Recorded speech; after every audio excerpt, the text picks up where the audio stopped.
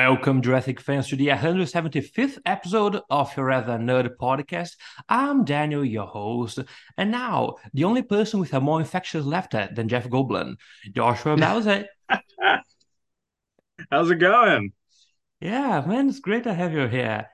I've been watching so much of your stuff, and seriously, there is a lot of interesting stuff about dinos, but I love your laughter. God damn it. It's, Everybody says I have an infectious laugh.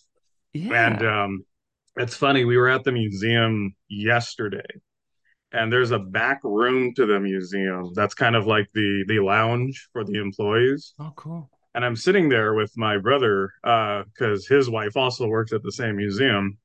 Um, and we were just reminiscing about life and being a child in the 90s, and I guess we were both just laughing so much. And then once they closed the museum, all the volunteers came in the back and they were like, "Hey man, like we could hear you laugh like down by the interception desk and whatnot." And I was just dying like, "Oh, I'm so sorry guys, I guess we were just having too good of a time." And I mean, like, what's the problem if someone in the museum hears it, right? I mean, it's just Yeah, someone laughing. hopefully it was jovial laughter and they didn't think the place was haunted or something. That's Oh, the that's the catch 22, right? freaking night in the museum. Yeah, right. Wow, that's great. Yeah, you see, I was about to ask you to introduce yourself to the community here. So, what is your expertise? What do you do? Yeah, so my expertise is twofold. Because I'm an overachiever. So um initially I do visual effects for Hollywood and art and design. I'm classically trained. I have my bachelor's. Um and I've been on television, film. We just did a stream with another artist where we're officially, non-officially a part of Jurassic Park licensing. So we've Oh, worked on the license in some degree. So me specifically, it was through a partnership with Chronicle Collectibles, through our organization JPX, formerly known as, and you can see the shirt barely, Jurassicon. So that this is our little logo. look at that. These are our crew T-shirts that we have for when we do our exhibits. We have to get new T-shirts now though because we changed the name. And the other half of it is I'm a scientific illustrator as well. So I work in the field of paleontology and archaeology. So we're both Alan Grant and Indiana Jones. And worked with museums, do a lot of illustrations, scientific reconstructions, exhibit installations. We just finished an exhibit with the current museum we're working with, which is a museum of indigenous people in Prescott, Arizona. And yeah, it's just a lot of fun doing all that crazy stuff. I try to sleep in between. Is there anything related to that you haven't done? Because wow, so much stuff. I know as a kid I wanted to get into Egyptology, but I think I'm just too well in my years to explore that avenue. So I'm kind of settling in North America with North American archaeology, which is still a lot of fun. Yeah, I can only imagine, man. That's just awesome. And you see, it's just so stupid that I invited a person like you with so much expertise to talk about designs. But let's do it. So, Maybe we could jump around subjects. I'm perfectly fine with it. I go. Yeah, I mean, most of the Jurassic fans community is already used to this. We invite paleontologists and doctors. I mean, the crew here, right? I mean, I'm a teacher. Larissa is a psychologist. Matthew's a veterinarian, and yet here we are talking about memes. So let's see what we can cover about that. So, especially this month, it's still Jurassic Junior, guys. So there's Hmm. still time for us to celebrate a little bit, huh? So, are you celebrating Jurassic Junior in any special way? You're doing something? We're currently, so I haven't finished this. I don't know if you can see it too well, but it's our official report. Um, Ooh, so it has all these like fun numbers and photos and all our stats and whatnot. So the reason yeah. why we're doing any of this, and that's a picture of me working on a T-Rex right there. So the only reason we're doing this is we're actually starting to pitch for a gallery showing because initially we were doing shows back in Los Angeles with the Natural History Museum, and then COVID hit, Yeah. and then everything went dead. And then we were invited to do a show last year with Natural History Museum, but because of COVID still being a thing in 2022, it was very limited capacity. They only had one day to do the show, and logistically, we just couldn't afford to transport a 1/1 scale T-Rex head to downtown Los Angeles for one day and then move it back to our storage. It was just a logistical nightmare. So now that it's 2023, we're going to be looking towards trying to do more shows in Arizona, which seems random, but the artist, one of the original Stan Winston artists who worked on Roberta, the T Rex, or Jurassic Park, the first film, lives in Arizona. So we're going to try to see if we could reach out to him to get him a part of the show if we do end up getting it off the ground. But beyond that, we've been doing fun little projects like our What If series and a series of interviews. So the What If series is what if we got merch that we actually wanted for the 30th anniversary versus all the fandom kind of feels like this 30th is kind of a cash grab, sadly, with the branding and everything. So we're kind of just looking back at all the cool stuff we got in the 90s, and we just talk about like, what if we got a 30th anniversary series two of that really sweet lithograph set with all the Stan Winston's and Crash McCurry art? Really easy to produce, really cheap. What if we got that? Or what if we got a series two of the Horizon model kits from Jurassic Park that were released back in the day? We have two more what ifs, including I'm working on one right now. So we're just kind of doing this as a fun little like think process. I doubt any of this stuff will get done, but you never know. You put it out in the universe, you never know. Yeah, but I just love to see that you guys are doing something, because a few fans in the community have been dumping on us for so many years, right? That Jurassic should be more accurate, and yet here you guys are, those who actually got the precise knowledge, helping Universal in a way. Because all the Universal really did was, put the original JP to play again on some theaters and nothing else. You guys are doing Yeah. so much more than Universal, and that's just No, and amazing. and yeah, and it's not to again, I talked with our previous interview. I talked with an artist named Robert Miranda, who was an extra in Jurassic World, Oh. and he's also an unofficial official artist with the license.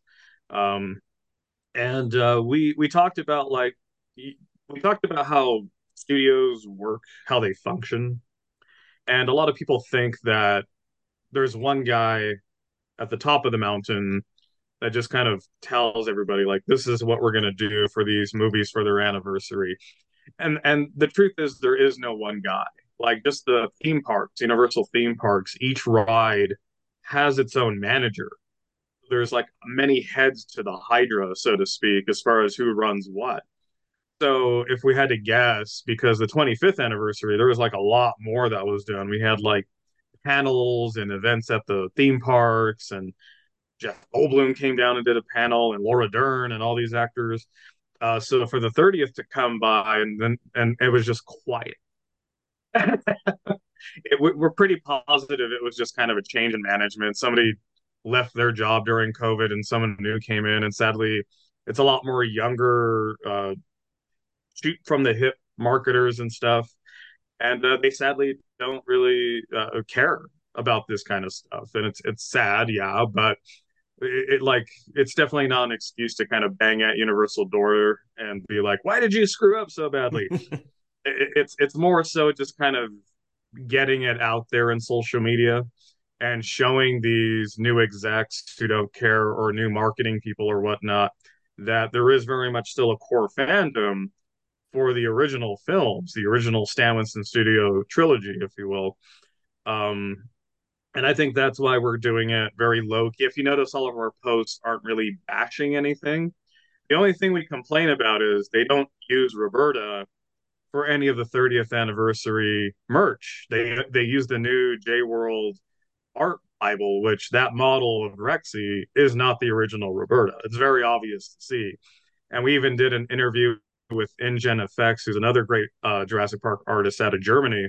And we spent like a whole hour just talking logistics because we're the guys that are obsessed looking at every little scale and stripe and detail because we have to. Like, that's what you're trained to do as a classical artist. You're trained to look at all those little details. Right. Versus the casual fan doesn't notice those details. But when you have to build a T-Rex head screen accurate, you start seeing all those little details that not a lot of people see because, you're just having to do that work. And so when we saw the 30th anniversary banners and vinyl wraps at Universal Studios, we were just like, "Oh, that's nice, but it would have really been great if you used the Stan Winston Studio dinosaurs, the original Stan Winston Studio Ah, creatures." and man, that's so basic. We're celebrating the 30th anniversary of Jurassic Park, not like what is it? The 8th anniversary of a Jurassic World, for God's sake. Yeah, yeah, yeah. Has it been 8 years? Oh my God. Yeah, I feel so old saying that. I feel like I blinked and yesterday these movies came out. Yeah. Oh God. And yet we still had that hiatus, the 14-year hiatus. So Yeah. still something to consider. So you add those numbers and you feel like a bloody dinosaur yourself. Yeah, So, you do. You really do. oh man, for this Jurassic June, we in our podcast we're doing a pretty special a project. We already mentioned how each one of us became a Jurassic fan, and then we asked the fans. They sent in so many stories about what happened to them, how they became a Jurassic fan. So, what is your story? Oh man, I was so I'm known as I'm from a generation known as Gen X. Gen X comes before Gen Y and then the millennial generation. So as a Gen Xer, I had a fascination with dinosaurs that dates back to the 80s. It dates back to a series of documentaries that were done with two actors called Eric Boardman and Gary Owens. Gary Owens is the voice actor for or was the voice actor because he passed away, I think, in 2017. Oh, And Gary Owens was the voice actor for Space Ghost and Rocket Ramjet and all these old cartoons from like the Hanna-Barbera era. And I grew up on those dinosaur documentaries, and I grew up with the Phil Tippett Prehistoric Beasts dinosaur documentaries with Christopher Reeve, who played Superman. Um, and then Phil Tippett would end up going to work on Jurassic Park initially because Jurassic Park was going to be stop motion animation originally. And when I was diagnosed with cancer, because I was diagnosed at the age of 10, I'm a cancer survivor. My friend John McClish was at the VA, and he was a friend of my father's, and they knew I loved dinosaurs.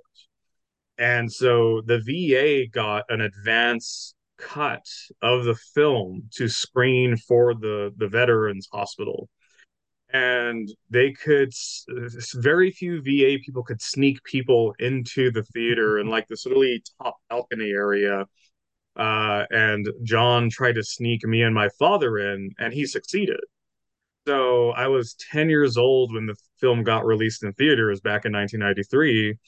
And I saw it. I saw an advanced cut, which is hilarious because there's scenes that I saw at 10 that I remember so vividly that did not make the theatrical cut or the DVD release, but they were still recorded in things like the Topps Jurassic Park comic books or the junior novelizations of the films. Those little script caps are still in there. And I was like, oh my God, I know those. I know I wasn't going crazy. It wasn't the Mandela effect. I do remember those scenes very vividly.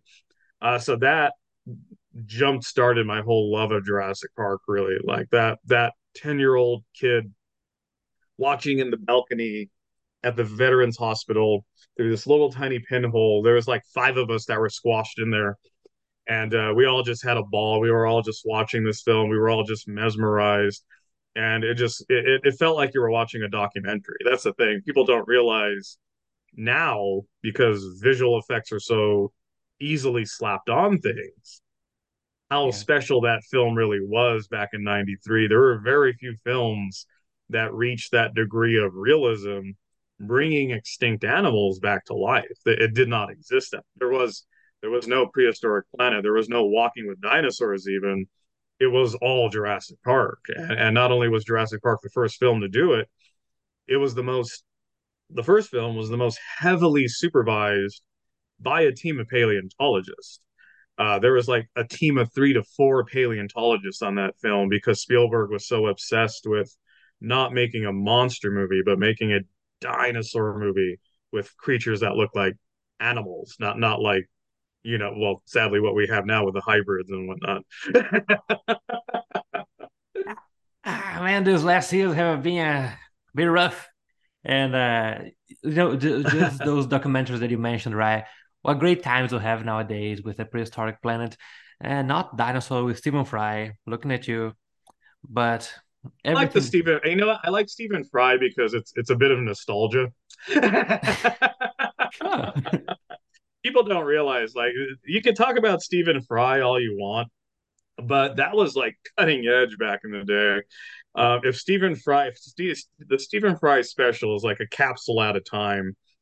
Now the bar is pretty high when it comes to visual effects and rendering and stuff like that. But you show that special like just 10 years ago, it would have been fantastic. Yeah, but things like showing grass in some periods of time where it hadn't been there yet. So kind of things that even for like people who knew that back in the day, because I guess we already knew about the time that grass emerged on planet Earth, right? So stupid kind of things like that. But yeah, sure. Back in 93, if that had been a thing, sure, we all would have been impressed just as much as we were with JP, of Well, course. funny enough, my favorite dinosaur documentary to this day, other than the Eric Boardman and Gary Owens documentaries, is still Phil Tippett's Prehistoric Beasts Oh, I with love that one. Christopher Reeve. And there's something about it that just like I want to say what I'd like to see in a dinosaur documentary is to kind of embrace the antiquity of it because we get all these new documentaries with like they call it minimalism designs. Even the museums are kind of moving away from all the cool Victorian era furniture and these really elaborate, like the display cases themselves were also a piece of art along with the skeleton mounts. Now they're all very simple with like paned glass and like really weird lobby hotel design aesthetic. And I tell people I would like to see the museums embrace their antiquity because that's part of the charm. Like the reason why people visit the Sistine Chapel isn't because it's updated to show modern art. They visit the Sistine Chapel because it's a work of art itself. Like there's intricate carvings on, it's not just the paintings on the chapel, it's the chapel itself that's also part of that appeal. And that's why I tell people like I love that museums in Paris haven't changed at all. You can still walk through those old wooden halls and see all those old skeleton mounts and those great like big giant wall cases behind glass that don't exist anymore. I love that stuff. And so for a dinosaur documentary, what I'd like to see is actually a return to antiquity. I would love to see a full stop motion animation documentary on dinosaurs. Models would be scientifically accurate, of course, but I would love to see a return to the Phil Tippett prehistoric beast documentary. That would be phenomenal. Even get Phil Tippett on it if you can. You know, like Wow, the that guy's that'd still be doing Star Wars. that'd be a great feature, mate. Imagine Yeah, having yeah. Steve There's there. my pitch. Worlds, make it happen. There you have it. Alrighty. And now I've been beating around the bush a little bit, but I know your opinion on certain movies or the franchise. Oh yeah, Uh, yeah. but we gotta consider that. So, as I said, the original was all about being animalistic, these dinosaurs as they were seen back in the 90s. Of course, comparing that to what we see nowadays, they're not the most accurate, but and then we have the whole story about Spielberg looking at the model that they had projected for the Velociraptor and going, make it bigger. This doesn't sound as threatening as it should. But then again, can you like scientifically analyze and criticize? It's still as a Jurassic fan, of course. No need to, just bait on it.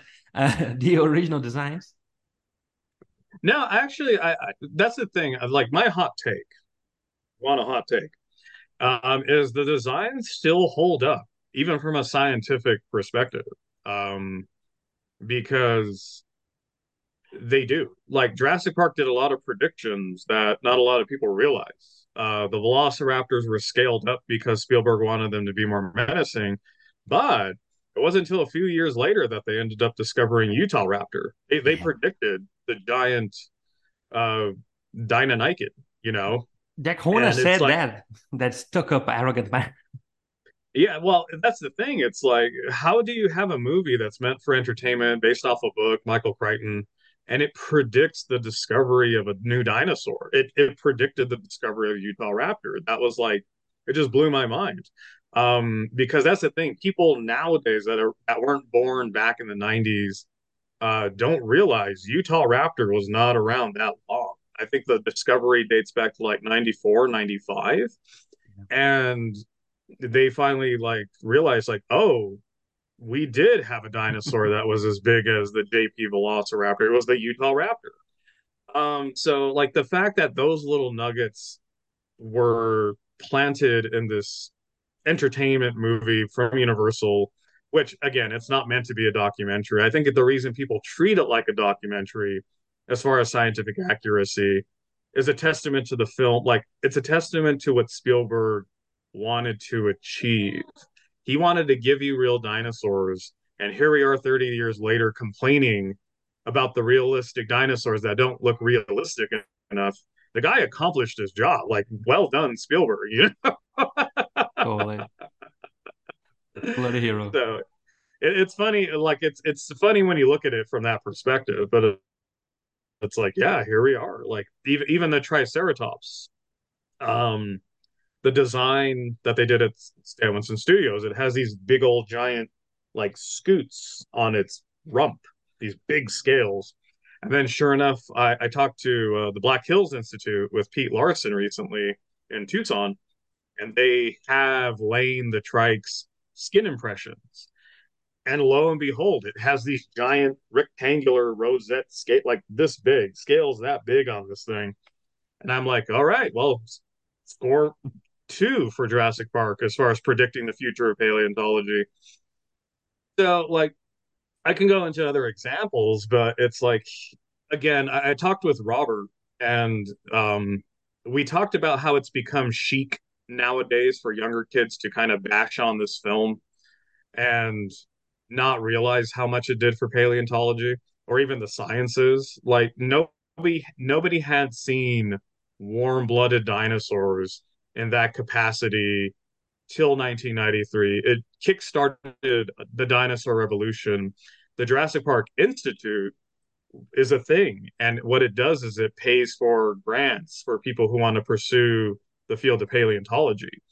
Every paleontologist that I've ever interviewed, and I've interviewed a few in our channel, we talk about Jurassic Park because we have the guest questions where people can pop up and ask us questions. And one of the questions that always pops up is like, what do you think about Jurassic World? And it's funny because they don't talk about Jurassic World. They talk about Jurassic Park, and they talk Yeah. about how much they love it and how much it inspired them as kids. Emily Keeble, who's known as Deinonychus Floof on Instagram, she's huge about Deinonychus. It's her favorite dinosaur. She loves feathers. But you ask her about Jurassic Park, and she's like, "Oh, I love the Jurassic Park Velociraptors. That was my whole childhood." And it's like, see, when a movie can do that for paleontology, I think the rest of the world has to back up and be like, "Hey, maybe building a foundation on the hate isn't the way to go. Maybe we start embracing the things we love about this franchise because those things that we love still inspire people to pursue the sciences." It was because of Jurassic Park that I myself got involved with the museums.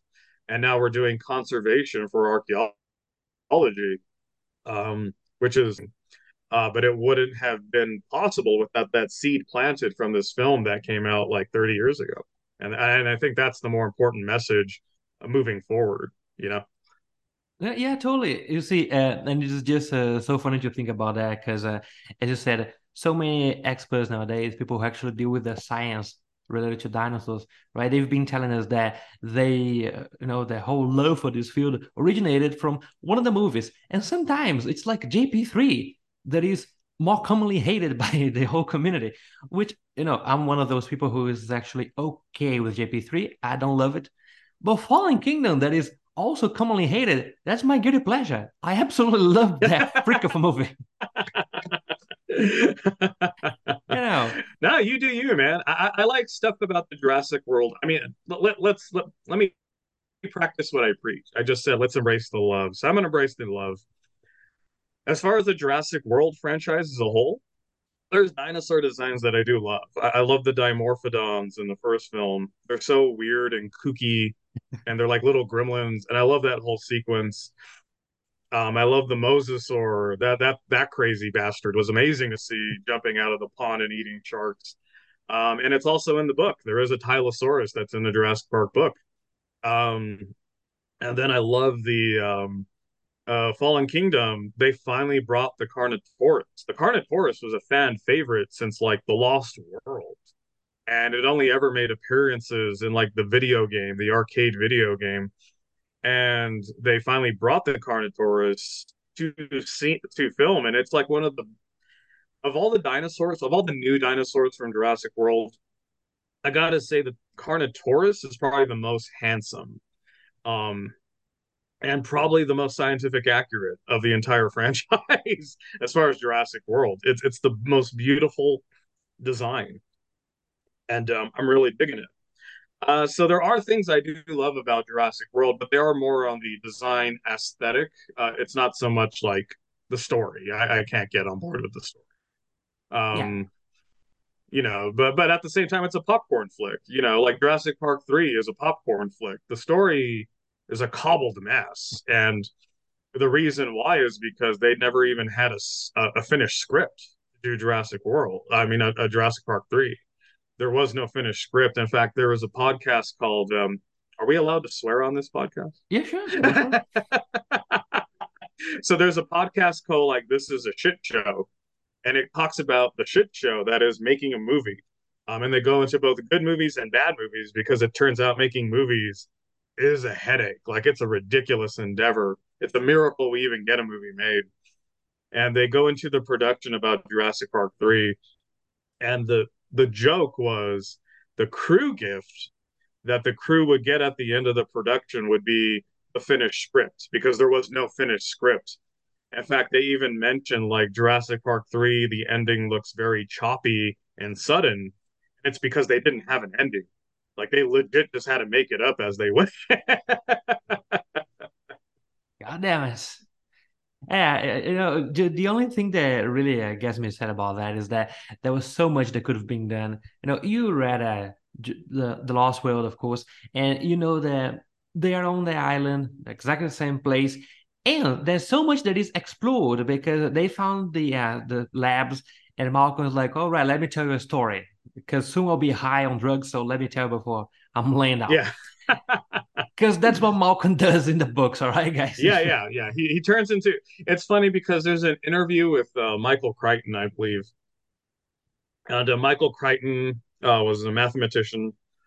There's a photo of Michael Crichton, and he looks like he's dressed just like Jeff Goldblum before the movies even existed. He just looks like Jeff Goldblum. And so they interviewed Michael, and they said, like, hey, which character do you most empathize with in this book series? And he said, like, oh, I empathize with the Ian Grant character. And then later he interviewed again when he finished The Lost World, and he's like, yeah, that was kind of me during this whole process. Like, I just felt like I was going through the motions and I was over it. And so, sure enough, if you read the book, it seems like Ian's just drunk off morphine. And he's like, I'm just going to wrap this story up because Steven Spielberg wanted a sequel and I never planned to write a sequel. So here's the sequel, Yeah. And so the book does feel very much like it's a The first book feels like it's a labor of love. The second book feels like it's like an obligation, like going to a family reunion or something. And you still he managed to do a whole lot. I remember people saying that it looks like an incomplete story. Like you got a whole lot of dinosaurs, right? There are things that of course are a bit depressing, like the animals are dying, and that's Yeah. what that was like a Crichton trying to get revenge on having to write a story he didn't want to. So he created this whole universe and he tried to destroy it, but money would not allow it. Because no. No, no, no, no. It was too successful. Yeah. He created something I don't think he knew people were going to love so much, and how much of an influence in the field of science it was going to be. So it did very much outgrow this fiction novel that he just wanted to kind of do. And again, it's a testament to his tradecraft. But I think Michael, as an auteur, just wanted to kind of move on with his career, and he did. He did a number of novels after he did Jurassic Park. Um, but it was definitely one of those things where Michael was like, I'm ready to move on. And so he kind of wrote the books to kind of be just done with it. I kind of wish we got a third book from him.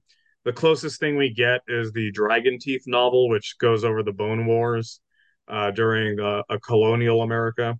But I do wish he kind of recognized what it had become, and he just kind of settled in like, let's do a third book because you know what? At least they would have had an ending for the script for Jurassic Park 3. Yeah.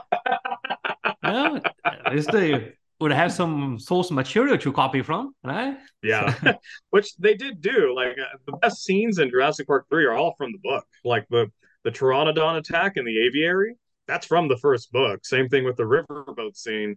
It's a T-Rex that's chasing Lex and Tim on a raft, and they just put the Spinosaurus on the boat with Alan Grant and the rest of the buffoons. And it's the best scene in the movie. Like it's just so dynamic and crazy, and it's edge of your teeth. And if you edit out the dumb parts with the baby watching Barney, it's even better. You know? yeah.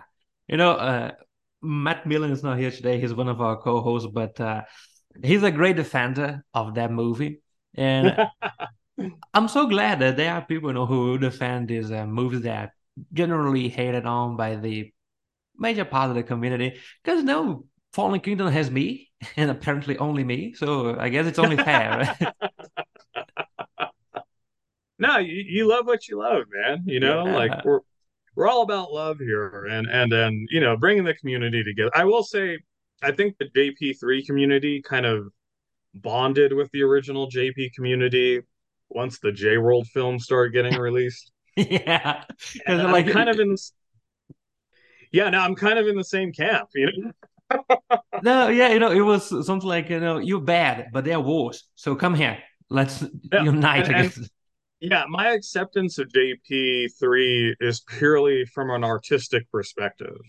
Like I tell people, the only reason I rank Jurassic World below Jurassic Park 3 is design aesthetic. Like it had Stan Winston's when he was still alive. It's the last Stan Winston Jurassic Park movie. It's the last film that Spielberg had his fingers in. Um, and that's why I call it kind of the Stan Winston trilogy, because those are the three films Stan Winston worked on before he passed away back in, I think, 2008. Um, so it's one of those things where it's like the dinosaurs in Jurassic Park 3 just look better. Like Jurassic Park 3 has my favorite design of the raptors. I think Laura Legends calls the design, well, we actually call the design Quilliam. That's the quilled raptors, unofficially named Quilliam by the JP community. And we told Laura Legends that, and she's like, "Oh my God, Quilliam! I love that name," because you know not too many people know about the secret name of Quilliam in Jurassic Park 3. And Quilliam is one of my favorite raptor designs. The Spinosaurus design is amazing, even though it's not accurate at all because the thing ended up looking like a platypus down the road. Uh,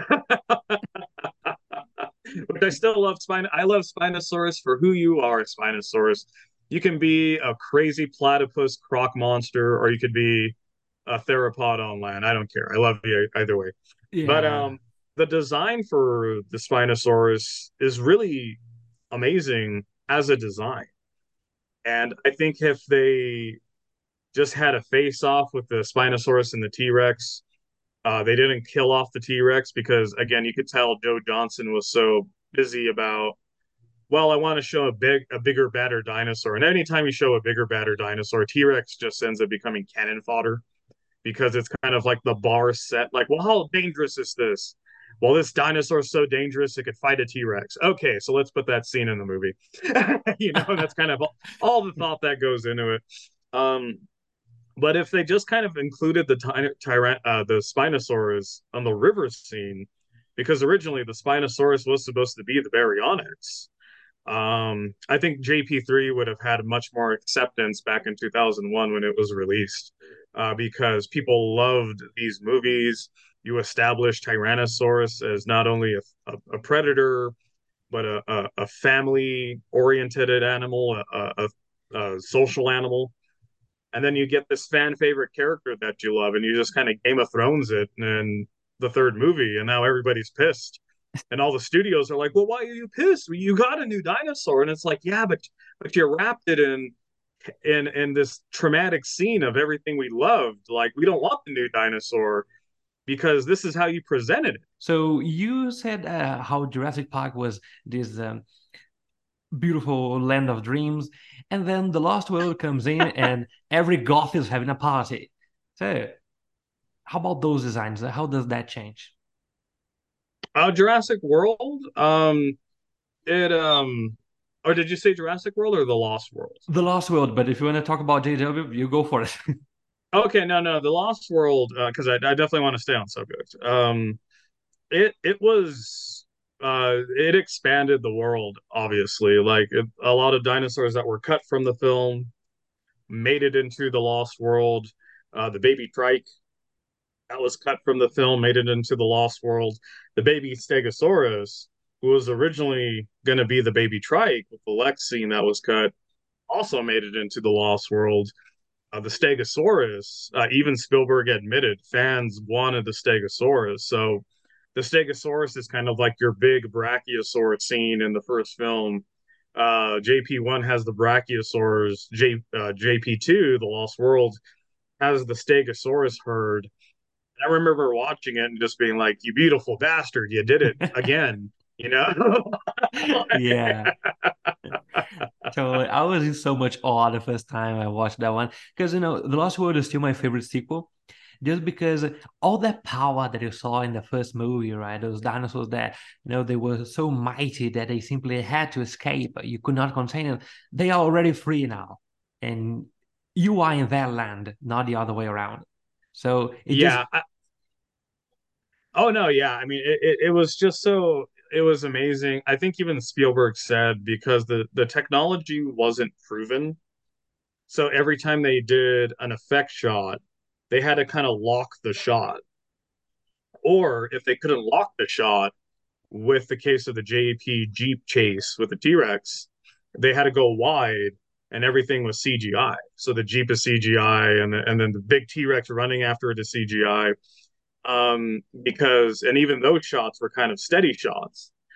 So when Spielberg knew the technology was proven, he was like, "All right, now I'm going to go nuts." Like all this pent up director energy that I got from Jurassic Park because I could do a lot of camera moves.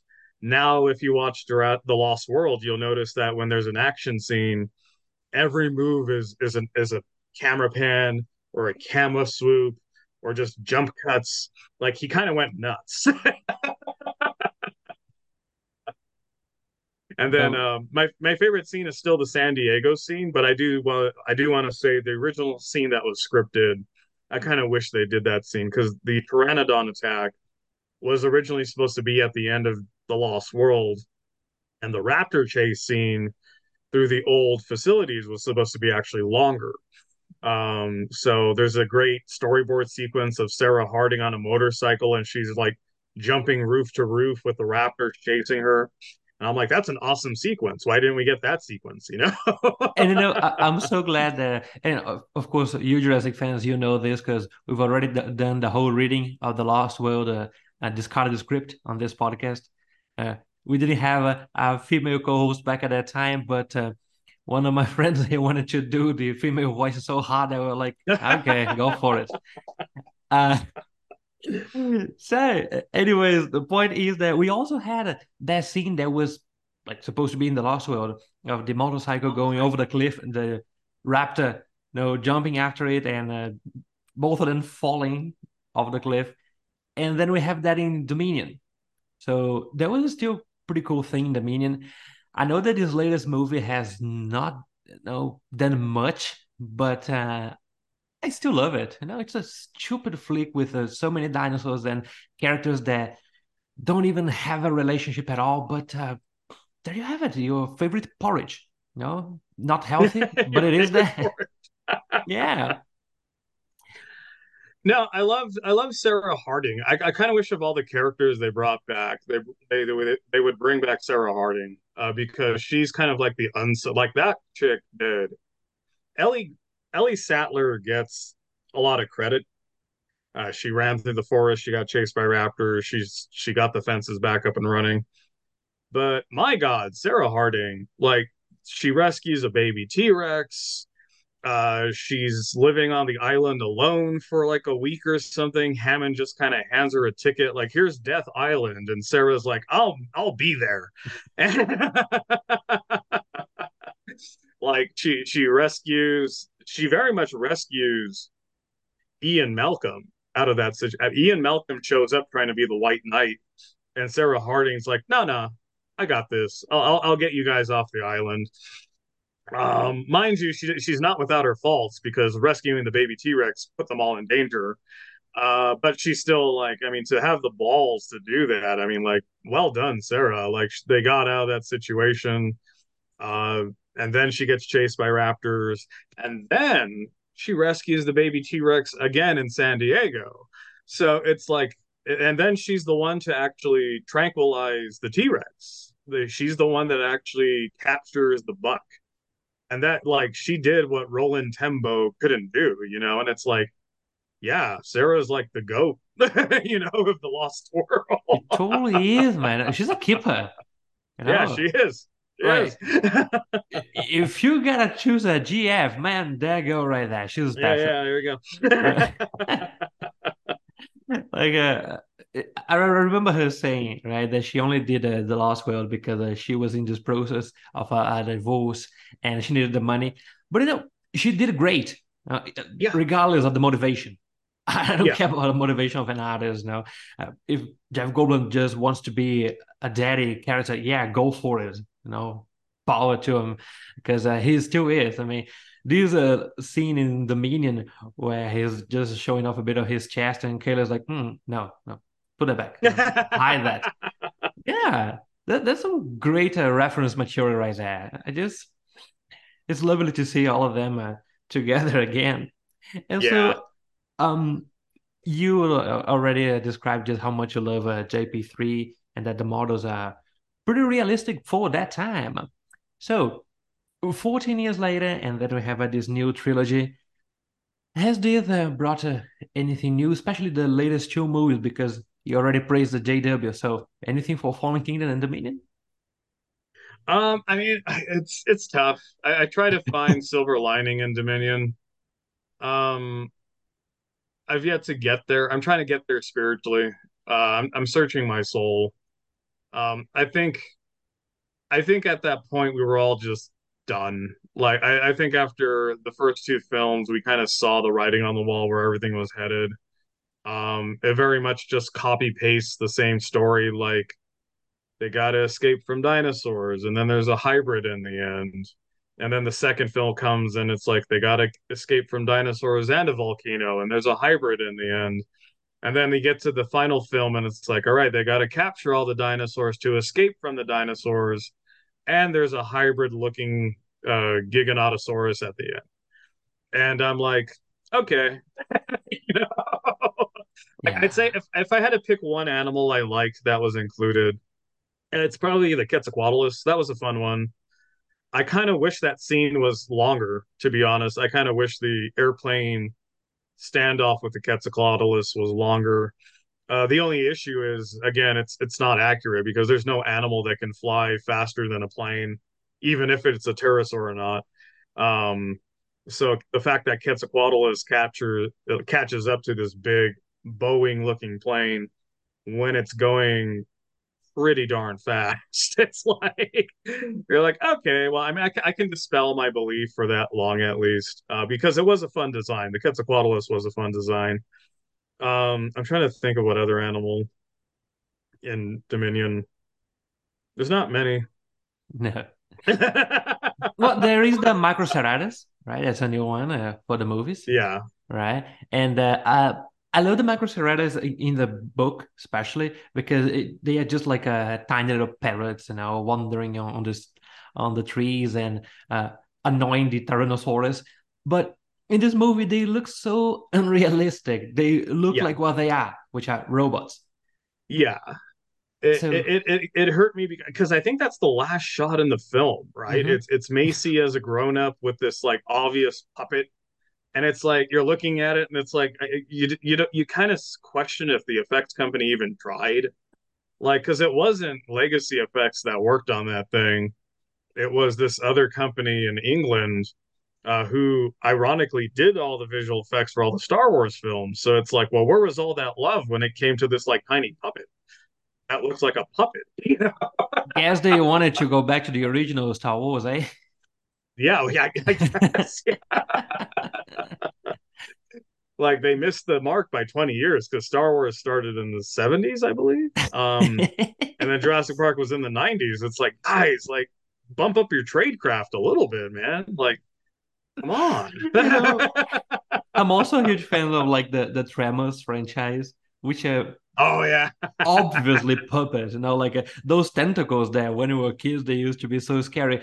Now you see that they are just like people with their hands going like this. Yeah, a hand puppet and Yeah, but they still look more realistic than those Microceratus, or I mean, I think if Microceratus was a hand puppet, it probably would have looked better. Like, oh,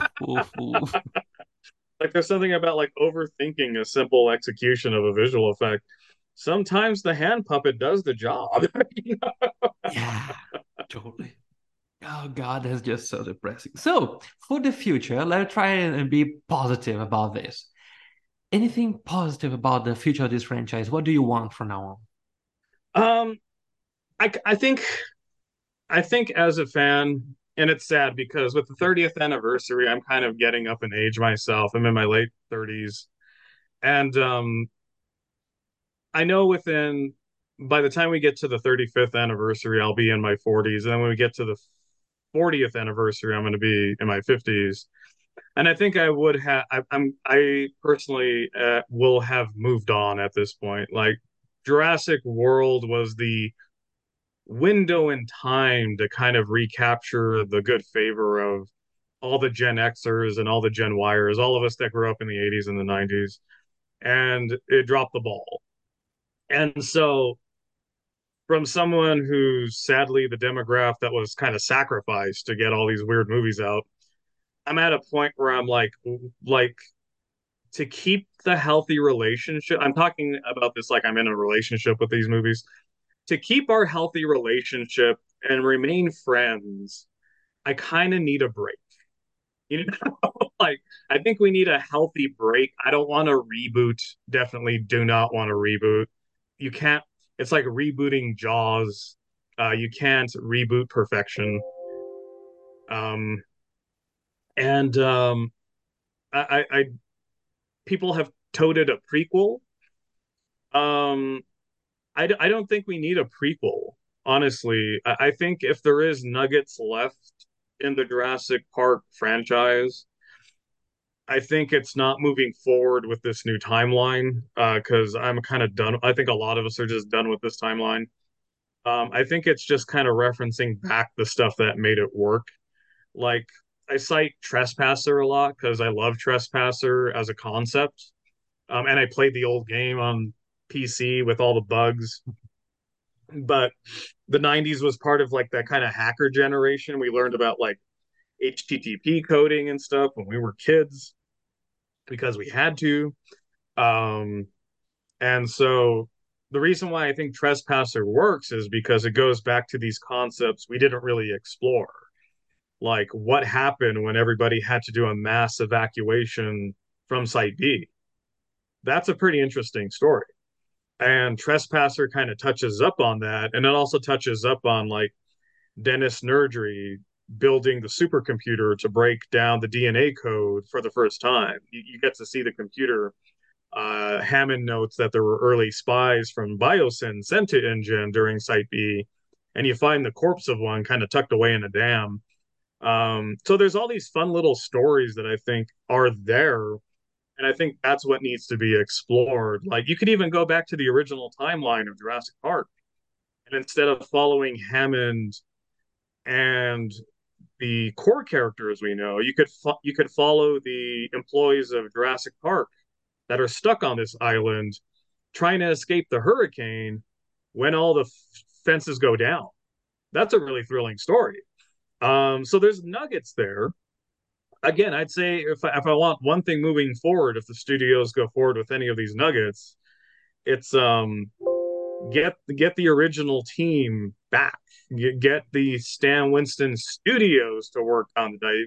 These guys in England had their chance. They blew it. I don't want them back. Get the core artists from here, Hollywood, back on that team because it just looks better. Like the Raptors from 2001 look better than Blue does in 2022, I think is when Dominion came out. I mean, And in that's every like, single one of the movies. yeah, yeah. And it just blows my mind. It's like, how do these Raptors, even the CGI looks better. ILM noted that Jurassic Park 3 they finally perfected the tradecraft of like blending the computer generated imagery with the animatronics imagery, and it is very seamless. Like that whole scene where the Raptors are chasing Grant and company into the lab through the herd of hadrosaurs. Those shots look amazing. Those Raptors move amazing. And then you go to Jurassic World and you watch Blue and Delta and Echo, and they have this weird little like wobbly run to them. And I'm like, what happened? Like, you guys we're like, let me see, 2001 to 2014. That's like what, 14 years, maybe Yeah. 13 years of technological advancement in the special effects industry, and this is the best you could do. Like, like come on, guys. So Uh, yeah, I'd say if anything, like even if the story is garbage, if they choose to do it, which they might anyways, because Hollywood's Hollywood, just make it look better. That's all I really ask. Just make it look good. If anything, at least I can get on board with dinosaurs that look nice, you know? sure.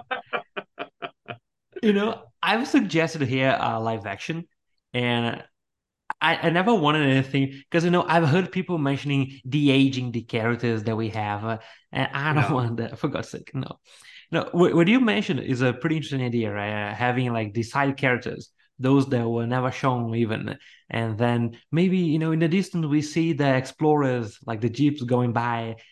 From the original movie, and then we see some walkers that have to do with the raptors escaping because we got to remember, not everyone fled the island immediately. So we have all No. those deaths.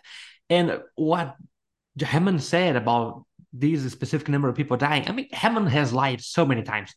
Why would you guys be surprised if he would lie one more time, right? Yeah. And, maybe if we got to go to in the future specifically, maybe have like this isolated city because now dinosaurs are all around the globe, right? This isolated little town village that is being terrorized by a hoopia, right? A raptor, just like in the original novel. Make it happen, just like this. Make it scary, make it look real, just like you want it. I think it's interesting, but at the same time, I think Colin Trevorrow failed to recognize what made the Jurassic Park films work. Yeah, In the 90s, there was this concept of a fantastical ideal that was under certain circumstances that if that ideal happened in the real world, the general public wouldn't know it. But the event still, it's kind of the concept of like if a tree falls in the woods, does it really, do you really hear? If you hear it, or if you don't hear it, does it happen? And Jurassic Park, Hammond building the park on the island was kind of that tree falling in the woods. The people on the island know it happened. The people on the mainland don't. And then when people in, I believe, Costa Rica start getting attacked by dinosaurs randomly, it's kind of that like echo thing. It's like there's that mystery of like, well, what's attacking the people on the mainland? Oh, this crazy rich guy built an island full of dinosaurs. Okay. And I think that's what kind of helped the mystery stick with Jurassic Park. When Colin did Jurassic World, which that funny meme you guys shared on your Instagram, I loved it with the meeting pitch for Jurassic. Oh yeah. It's like go bigger, a state, go bigger, a country, Jurassic World, and I think that's why it doesn't work. It's because they went too big with it. Like there's no longer a pocket universe of like this could happen and we would never know it. Now it's like, well, if Jurassic World happens, everyone knows it and it didn't happen. So it kind of adds to that failure to dismiss your disbelief because that was the thing. It's like this little pocket scenario might happen and we would never know. And that's kind of a cool mystery to it. But when you get to like Jurassic World and Jurassic Wars and whatever comes down the world, it's like, well, okay, then yeah, like obviously it's a worldwide event. Of course, we're going to know it didn't happen because we're sitting here in a theater. And I think that's the failure of the studios to kind of recognize like, I think Jurassic Park needs to remain a pocket universe, like something that's isolated. Here's an idea that we're kind of bouncing around because we wrote a fan novel back in 2021 called Jurassic Park Chaos, and Nice. we talk about all this stuff that happens with viruses. Like if not the I forget what it's called, the DX virus that was engineered in the dinosaurs by Wu. But we talk about like, well, if you raise an animal from extinction, do you also raise its pathogens back from the dead? And we kind of go into this like Cretaceous based virus that starts running nuts. And the reason why Biosyn gets involved, it's because it's for the bioweapons trade. They're Oh. developing bioweapons from this Cretaceous era virus strain. So we have Ian Malcolm's son that gets involved. And the only reason he's involved, because we have to try to find a reason other than, well, he's Ian Malcolm's son. Let's just put him in a story. So we have him working for the CDC. He has nothing to do with dinosaurs. He works for the CDC. He's a savant like his dad. He's good in mathematics, and he ends up getting pulled into this mission because his father was on the island, and he just so happens to work for the CDC. So we try to justify why these characters are going back, and it's the one thing we didn't explore, and we're looking about exploring it is the Cinco Muertes. There's 5 islands. We've explored 2. What happened to the other 3 islands? And that I think is a much more interesting story. Like just explore. You got 3 whole islands. Yeah. No, that'd be great, and that solves the whole problem that you mentioned, right, about having to be secluded, right? And I see that because for that story that I just described here to happen, uh, believably, you'd have to get rid of all the means of communication and go for a truly like a bizarre place where no one has a cell phone or something like that. Maybe some cities in the countryside, Brazil, because that's how it is. Um, Yeah. and I see what you mean because like we have already published a novel here, and you gotta deal with a specific problem. Nowadays it's so easy for you to actually solve a problem by having a gun or just calling the authorities. So there were so many loopholes that I had to create in this story to make it believable.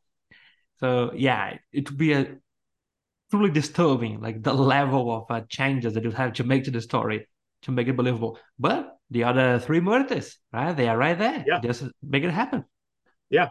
And that's the thing. Like Hammond's already proven that and it's in the book, and it's very interesting because they touched on a bit with the Jurassic Park chaos effect toy line. The book notes that they did have mutations. There's a scene in the book where Tim is with the group being toured through the labs, and he notices a door, and he notices there's a really cool scientific name, and in the scientific name, there's a label that marks mutations. And he even sits there and recognizes like this is the lab where all the monsters grew because cloning is not a perfected art. You get a lot of failures. What happens to those failures? What happens to those mutations? And so one of the ideals we had was like maybe one of the Cinco Muertes is a quarantine island for the mutations, and they're still there, you know. Sure. That'd be great. And mutations are something so much more fascinating than hybrids, all right? I'd love to see Yeah. mutations, Of course, there is like the three-headed Tyrannosaurus that could be included in both if you change the story just a little bit. But oh boy, there you have it. So just for the conclusion here, let me ask you. So this fan novel that you wrote, is that available for us anywhere? Yeah, yeah. In fact, here, let me send you the link here because we're in the chat. Um, so let me find it. I'm going to Facebook, and it's on one of our main little areas. Let me see here. Is it in my about? Oh, There it so is. Okay. by the way, while you search, so you guys, then meme that Joshua mentioned that was original published by Prehistoric Park, just to give the due credits right there, and it's a blaster. So go check Prehistoric Park on Instagram, and you have so much fun. And here you have the link as well. So the link to this fan novel will also be in the description down below, you guys. So go check it out because I'm just so interested in reading it as soon as possible. Oh man, this would be great. Yeah, and then we also got a fun like a bunch of guest artists that helped because we sketched. There's some of my art, but also Aram did some art for this. Yaros, who did art for the Jurassic World DPG sites, also contributed to the novel as far as one or two illustrations. So it was definitely like a community that came together, and we just decided, like, well, let's just do our own sequel to the film. I think we did this shortly after Fallen Kingdom came out. Oh, yeah, because we felt the necessity of something different. Right?